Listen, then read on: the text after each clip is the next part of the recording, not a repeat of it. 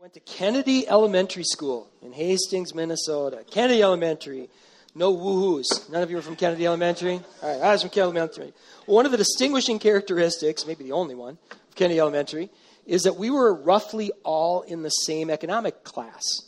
Kennedy was made up of a bunch of us country kids. I was one of those. And then there was also most of the people from the neighborhoods in Hastings, where roughly most of the people were of the same economic class. The only differences I really remember growing up between the haves and the have-nots is that some of the kids had those big boxes of crayons with the built-in sharpener. Yeah. And some of them had the real lunch boxes, Star Wars, and the Fonz. The Fonz. Some of you guys might know the Fonz. Can I get an amen from the Fonz fans? All right. Well, anyway, things began to change, though, in junior high. We were really insulated, and I kind of thought that's just the only differences among us were the crayons and the Fonz boxes and all those kind of things. But in junior high, all of the elementary schools came together. So all 4 of the elementary schools came together in junior high. So it was us along with the Pinecrest kids and the Cooper kids and St. Elizabeth Ann Seton kids. Well, the St. Elizabeth Ann Seton kids, they came from a number of different economic backgrounds. What they had in common, they came from all over town, but what they had in common is their parents valued a Catholic education. Now, the Pinecrest kids, those were the rich kids. How do I know they were the rich kids? Listen to this. Some of the guys could afford both Lee jeans and Levi 501s. I'm like, no way. Some of them could afford Nikes and member-only jackets. So, they were the rich kids. They lived on the golf course. They were in the new part of town. Now, fortunately for us Kennedy kids, we were the middle class. And we had the Cooper Poopers that we could look down on. The poor Cooper Poopers. So that's where we fit. I figured we were the middle class. Well, that was my junior high thinking. But we were still pretty insulated until in high school I went on that Mexico trip that I talk about so much, and I talk about it so much because it changed my life. My eyes were open to the fact that we're not as middle class as we think we are. Certainly not by the world's standards. But yet I was still pretty insulated because on that trip what we would do when we'd go down there is we'd stay in the U.S., and then we'd go each day across the border, and we would do projects, and they moved us around a lot, so we were never in one spot for any given time. But we did all of our eating, all of our sleeping on the U.S. side, all of our worshiping on the U.S. side. And so I still had these stereotypes and these things that were in my head about different classes. We were the rich, they were the poor, right? It wasn't until I was in college and they asked me to oversee one of the overnights where we ate and we slept and we worshiped. And we got to know people as individuals that my eyes started to open even more. When I got to know people not as the poor, but I got to know Josue, and I got to know Soli, and I got to know Angel, and I got to know Batel, and I got to know Karen, and I got to know Nata. I got to know them as individuals. And it was around that Lopez family table where I began to think about class in an altogether different way. And as I look out, I know that this is true for so many of you as well. Because with so many of you, you've sat around tables with homeless individuals. You've sat around tables with refugees. You've sat around tables with people who come from very different economic circumstances. And you realize you can't just put blanket statements on people, can you? You need to get to know them as individuals. Well, 4 weeks ago, we launched a series on reconciliation. And so far, we've discussed politics.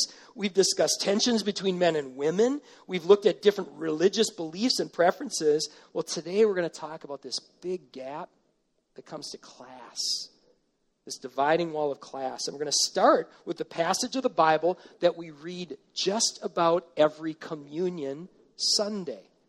It's the letter that we've been studying throughout the series. It's 1 Corinthians. If you have your Bibles with you, let's turn to 1 Corinthians chapter 11, starting with verse 23. I want to let you know as we're turning there, if you don't have a Bible, we'd love for you to go home with one absolutely free today. We keep a stack of them there at that table in the back, and we'd love for you to take one home with you, even if you went to Pinecrest, even if you went to Cooper. St. Elizabeth Ann Seton, you have a slightly different Bible, so we can help you with that, though, if you'd like. All right, so 1 Corinthians chapter 11, starting with verse 23. Paul writes, "For I received from the Lord what I also delivered to you, that the Lord Jesus, on the night he was betrayed, he took bread. And when he had given thanks, he broke it, and he said, 'This is my body, which is for you. Do this in remembrance of me.' In the same way, he also took the cup after supper, saying, 'This cup is the new covenant in my blood. Do this as often as you drink it in remembrance of me. For as often as you eat of this bread and drink of this cup, you proclaim the Lord's death until he comes.'" We read this passage just about every time that we do communion here as a church. One of the verses we don't read is a verse that comes just a couple verses before this. And I want to draw our attention to here for this topic. And that's verse 20. It's in that same passage, but it's verse 20. And it says, "When you come together, it's not the Lord's Supper that you eat." That comes before the passage we just read. With a show of hands, how many of you know you can gather at the Lord's table and not celebrate Holy Communion? Okay, only 2 of us. Then I'm really glad I'm giving this talk. 3 of us. All right, because this is true. You can gather at the Lord's table and not commemorate Holy Communion. So here's a question. Let's dive right into this. I encourage you to open your purple or your notes or your bulletin, take out your purple insert, and write this down. When we come together, this is an important question. When we come together on Communion Sunday, is it the Lord's Supper that we're eating? When we come together on Communion Sunday, is it the Lord's Supper we're eating, or are we falling into some of the same traps that the Corinthians were guilty of? In week 1, we spent some time talking and thinking and reflecting on how First Corinthians opens. In that letter, Paul addresses it to the sanctified saints. He says, "You guys are the sanctified saints." And in the first 9 verses of that letter, Paul mentions Christ 9 times. Throughout the letter, Paul makes the case, followers of Jesus, these sanctified saints, we should look different in the ways that Jesus looked different than the culture around us. And that includes how we behave ourselves when we gather around tables. It includes that. In fact, that's what's highlighted in the passage we read today. Well, before we gather around the Lord's table with Molly later in the service, let's make sure we got a clear picture of what this means. And let's begin by we're looking at 3 characteristics of the Lord's table that you can find in 3 consecutive chapters of 1 Corinthians. Let's start with chapter 10. If you have your Bibles, let's open up to chapter 10. And as you're turning there, here's the what I want to draw from this chapter. And there's a place to write this down too. Idols at the Lord's table, idols aren't elevated, and the vulnerable aren't exploited.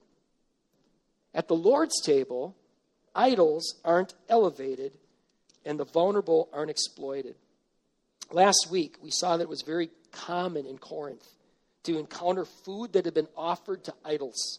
It was so common that there was actually a word for it. We came across that word last week in chapter 8. In chapter 8, Paul made the point, as you come across this food that's been offered up to an idol, you don't have to be afraid of it. It's not like those creepy dolls in the horror movies. Don't let those in your house, because they're going to start jump scaring you. They're going to climb up the walls and all that kind of stuff, right? Not so with meat that's been sacrificed to an idol. It's not like that meat gets possessed and it's going to pop out under your bed, or you put it in the rocking chair and then it's in another part of the room, right? It's not like those creepy dolls. It's just food. He says the issue's not the venue, or the issue is the venue. It's not the menu. Well, throughout the series, we've been recommending this commentary right here from a guy named N.T. Wright. Some of you had a chance to look at this. There's some good stuff in here. And what he does, he takes a little section, 1 Corinthians, and then he explains it. Well, as he was explaining this section, one of the things that he said is there's an actual restaurant in Rome that's built on an old Roman temple. And he says that in that time and in that place that 1 Corinthians happened in that context, many of the temples were the restaurants. Many of the temples were the restaurants. People would come to a temple and you'd have an animal to sacrifice. And sometimes that ritual that you would do would involve cooking that thing up and eating it right there. So it's kind of like going to a restaurant. Think Osaka. Only you're worshiping an idol first and then you're cutting it up and doing some kind of ritual. Other than that, it's pretty much the same. Well, there weren't a lot of families that could eat an entire animal, because you'd bring this whole animal, right? And you'd sacrifice this thing, and then you try to eat it. And unless you had teenage boys, there was always leftovers, right? And so they would take these leftovers, the people at the temple, they take these leftovers, and then they'd go sell them at the market. So there was a really good chance if you went to the meat market, you were going to come back with food that had been sacrificed to an idol. So that was one problem as we're getting in here. I have to do some of this background for chapter 10 because it's such a different context than ours. So that was one of the problems. If you're getting food, there's a chance it's been sacrificed to an idol. Another problem is that people were so status conscious in Corinth. And this was a problem because the temple life was central to your status. Especially if you were a Roman citizen, you were expected to show up there. You're expected to show up there. If you were a Roman citizen and you lived in Corinth, you had exclusive rights into the right temples. And societal expectations would almost force you to participate in temple meals that honored the Roman emperor and members of his family. So knowing all this, knowing that you're almost guaranteed, if you buy meat, that some of it was sacrificed to an idol, knowing that there's all this pressure that people feel like they've got to go to the temple and participate in something, otherwise you're going to be left out, Paul handles this brilliantly. Brilliantly. He's got hard things that he needs to say, and he starts where he knows there's common ground. And that's what we saw in chapter 8. He starts really easy. He says, everybody knows that meat isn't getting possessed. It's okay to just eat the meat. He says that. But now he starts to build on that. And he really starts laying a foundation for those hard words yet to come. An important part of that foundation, then, is where we're going to pick up in the text. And he reminds the Corinthians of their sacred history. He goes all the way back to the time of Moses, to the time when God delivered the children of Israel from slavery in Egypt. And as he does, look at this now. Look how many times food and drink come up in this passage that comes up way before he gets to what he says about the Lord's Supper. So this is 1 Corinthians chapter 10. Let's read verses 1 through 7.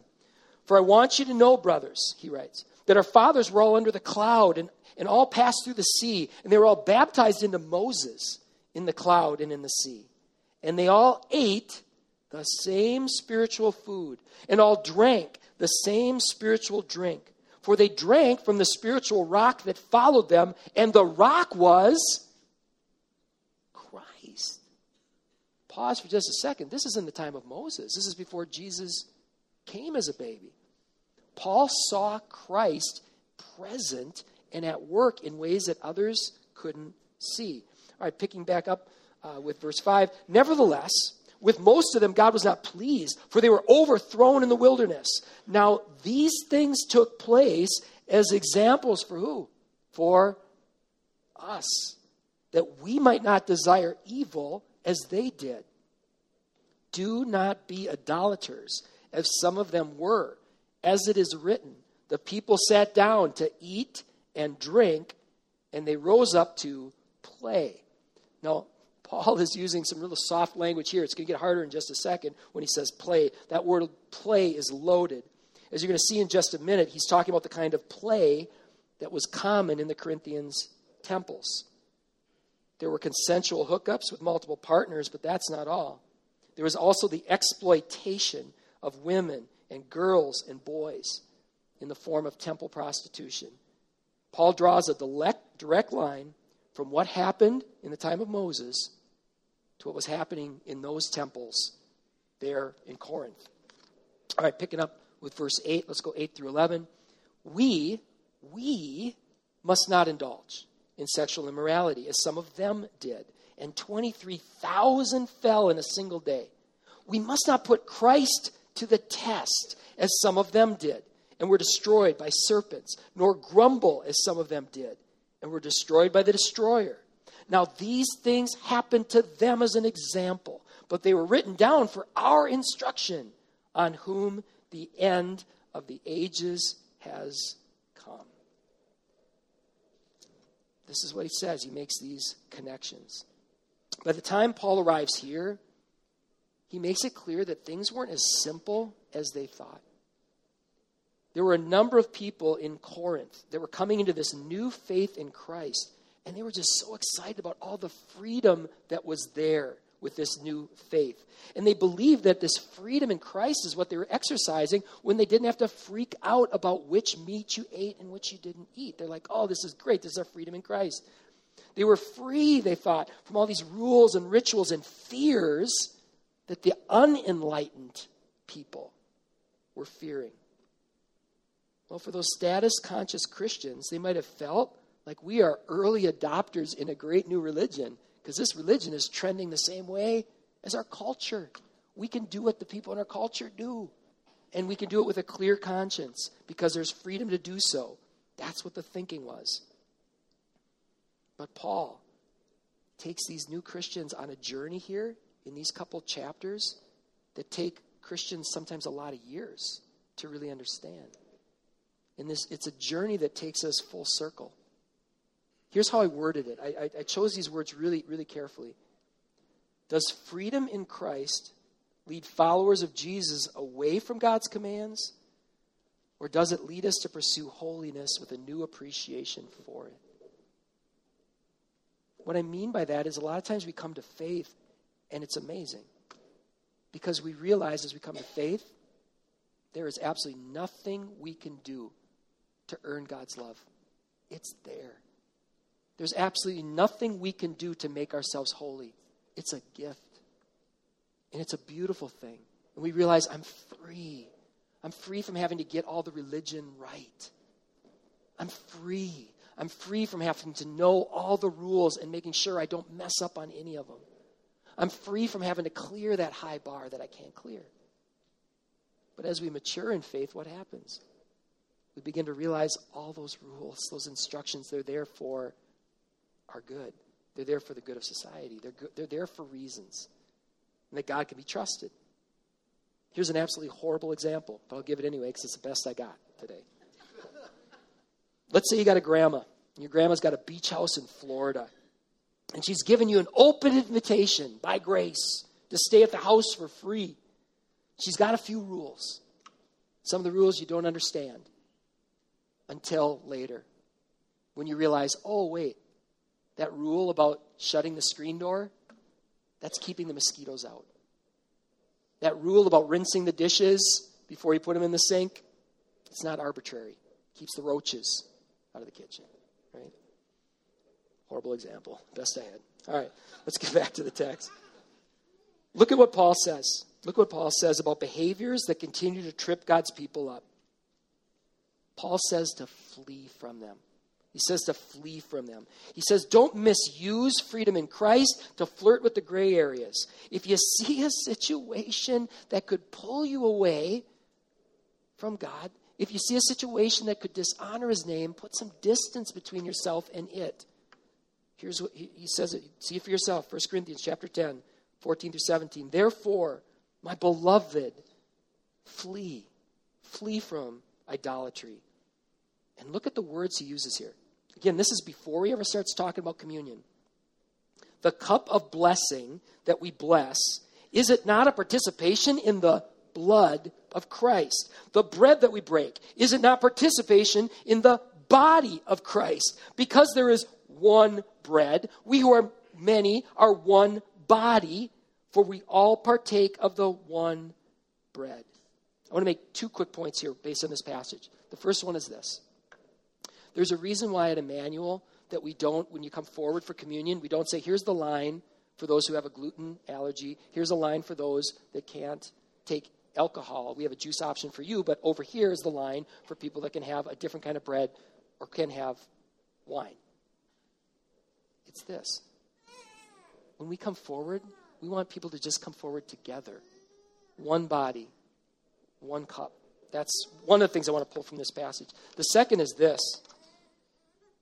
As I was rereading this passage, all this imagery about the body and blood of Christ, it started leaping off the page. There are so many reasons why the Bible has stood the test of time, and one of them is it's just brilliantly constructed literature.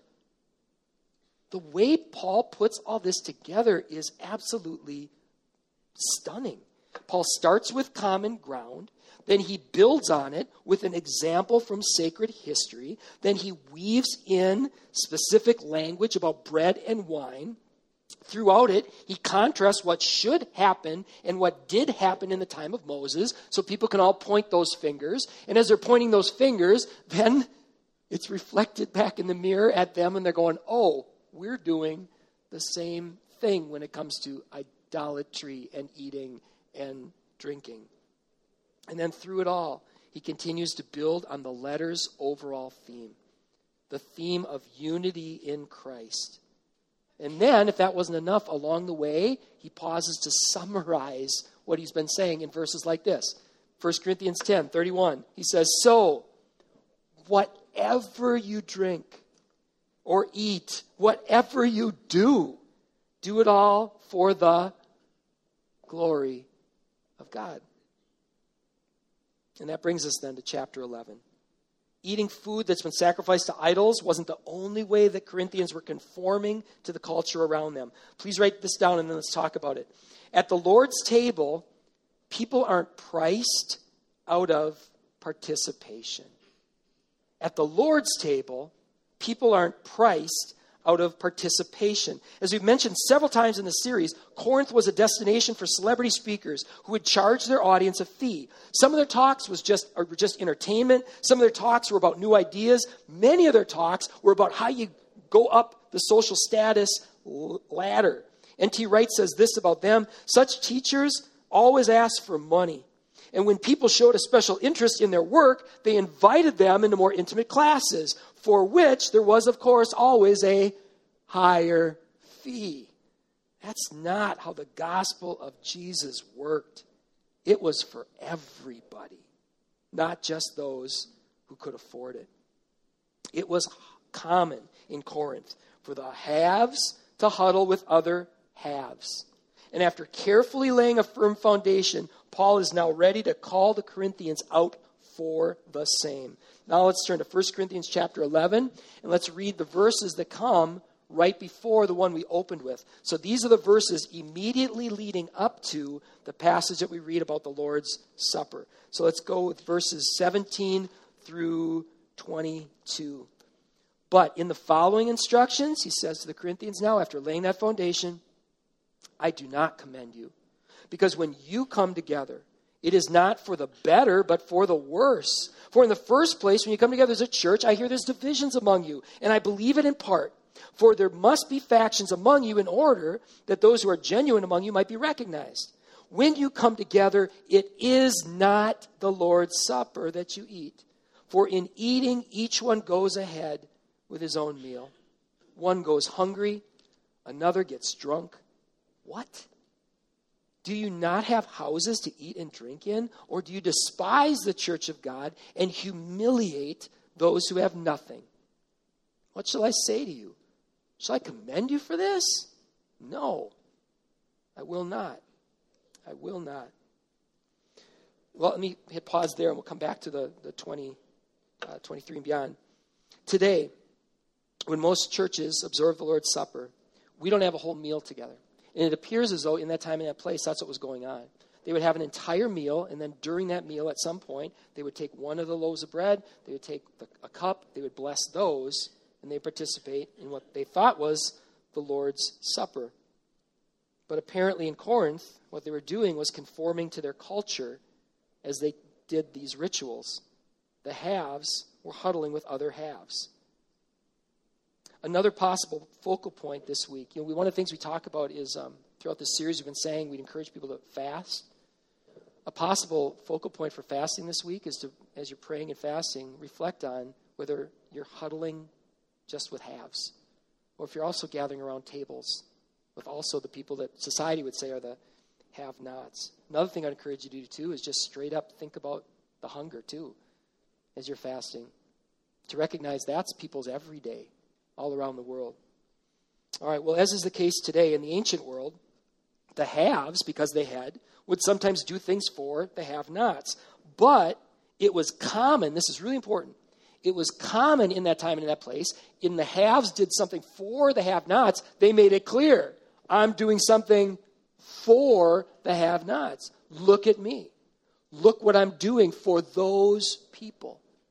And they would do it in such a way that didn't reflect dignity, didn't reflect respect at all. Here's one of the ways that would play out. If you were a have back in that time, that place, and you hosted an event at your house, usually what you do is you'd have a room where you would ask all the other haves to come. And in that room, there would be the best food and the best drink. And then there'd be another room where the Kennedy kids could go, and then the Cooper Poopers, and so on, right? And in those rooms, the food wasn't quite as good. The drink wasn't quite as good. Now, I've heard several different takes on whether or not that was happening. That's exactly what was happening in this case. We don't know for sure, but what we do know is things in Corinth were not as they should have been. And there was an economic component to that. What is clear is that what they were doing wasn't the kind of table fellowship that Jesus modeled for us. Now hear these words once again in their context. For I received from the Lord what I also delivered to you. The Lord Jesus, on the night he was betrayed, took bread.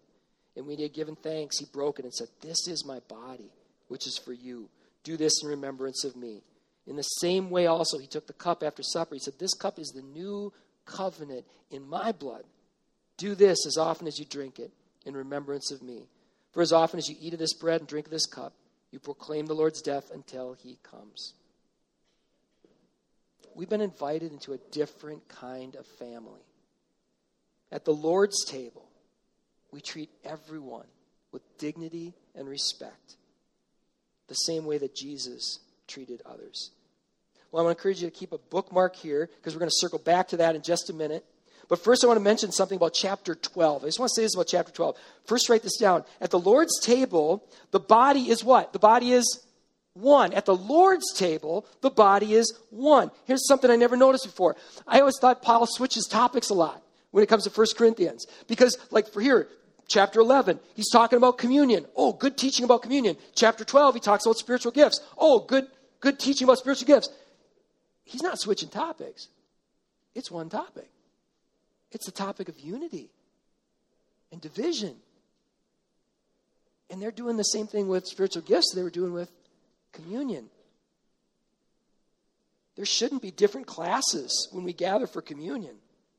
Nor should there be different classes when it comes to spiritual gifts. The Corinthians were separating into the haves and the have-nots when it came to the Lord's Supper, and they were apparently separating into the haves and the have-nots when it came to speaking in tongues. They were dividing into these different groups. Paul's not the only preacher in the ancient world to say, hey, the body is, we people, we're kind of like a body. What is striking about Paul's teaching is that it was different than what most people were saying. Most people were saying, yeah, a community is kind of like a body, and here's how you can get to be more important. You can be like one of those more important parts of the body. What does Paul write? Paul says this, 1 Corinthians chapter 12, verses 24 through 26.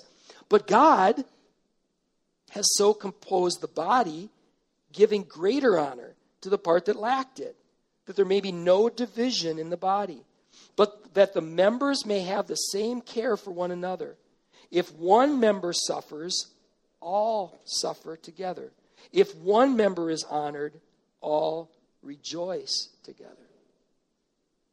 The Lord's table is different than other tables. At the Lord's table, idols aren't elevated, the vulnerable aren't exploited.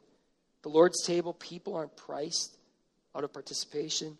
And at the Lord's table, the body functions as one. All right, let's turn quickly to application. And let's start with the biblical principle. Such an important principle. The biblical principle is this. There's a place to write this in your notes. Unsolate the family. Unsolate the family.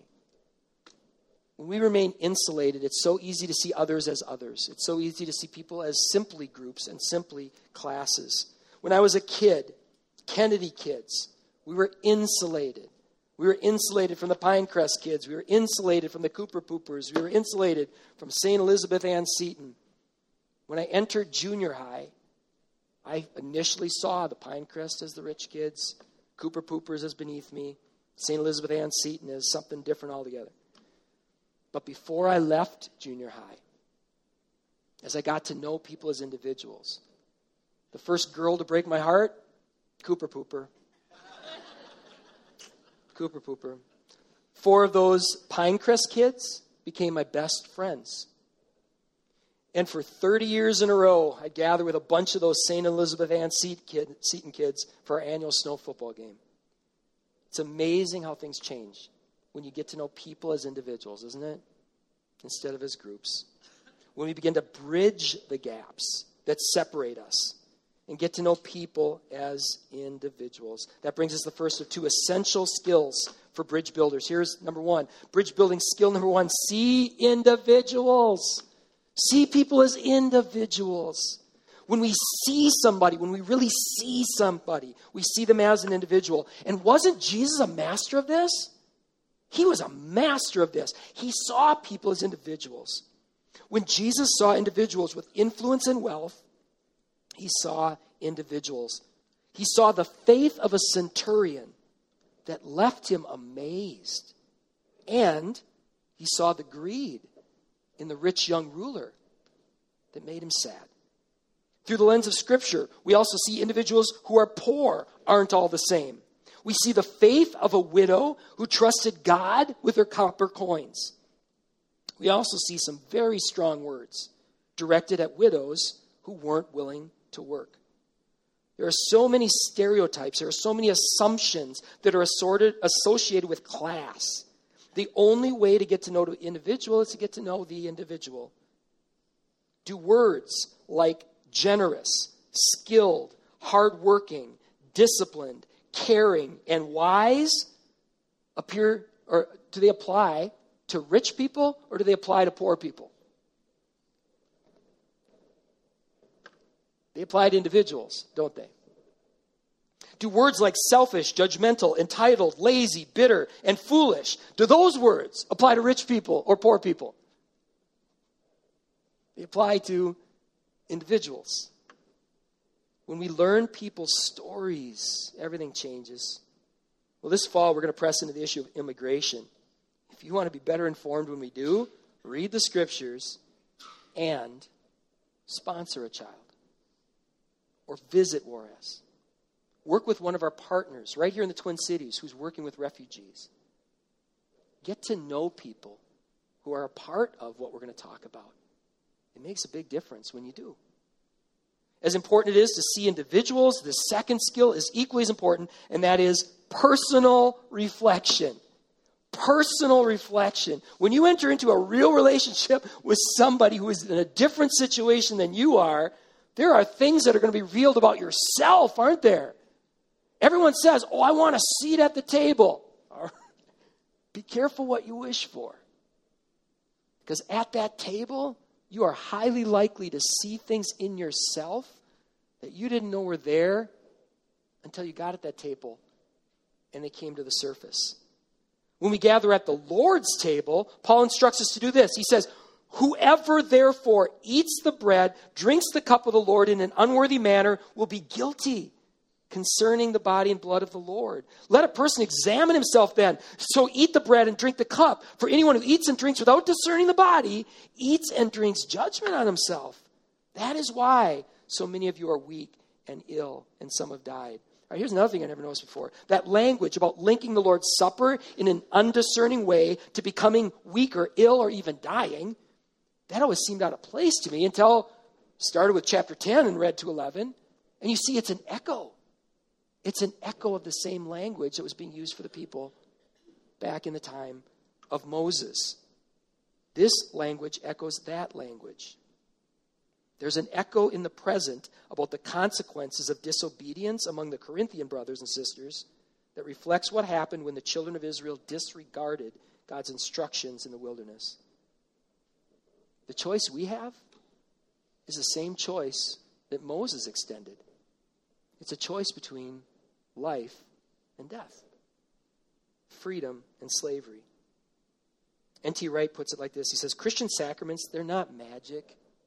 They don't automatically make you holy in other respects. They don't automatically bring you salvation. On the contrary, precisely because they are huge privileges, they carry corresponding responsibilities. Just as the children of Israel went slack in their responsibilities, and so almost all of them failed to reach the promised land, so Paul is anxious that Christians who are insisting on their, quote, rights and, quote, freedom may slide back into paganism and so fail to make real for themselves the full Christian inheritance that they had been promised. If we don't reflect when we come to the Lord's table, it is not the Lord's Supper that we eat. Can I get an amen? And that's an invitation. That's an opportunity for us to right now, before we get to the end of our lives, when there's final judgment, for us to go through that now and to be here declared not guilty as we come to Christ. Isn't that beautiful? That's beautiful. You guys, there's a seat at this table for every one of us. And what a glorious table this is. What an absolute glorious table this is. Way back in chapter 1, right at the start of his letter, Paul says, hey, you sanctified saints, you weren't called because you were all that. You weren't called because you're the smartest. You weren't at the top of the influencer list. We've been invited to this table by Jesus, and it's a glorious table.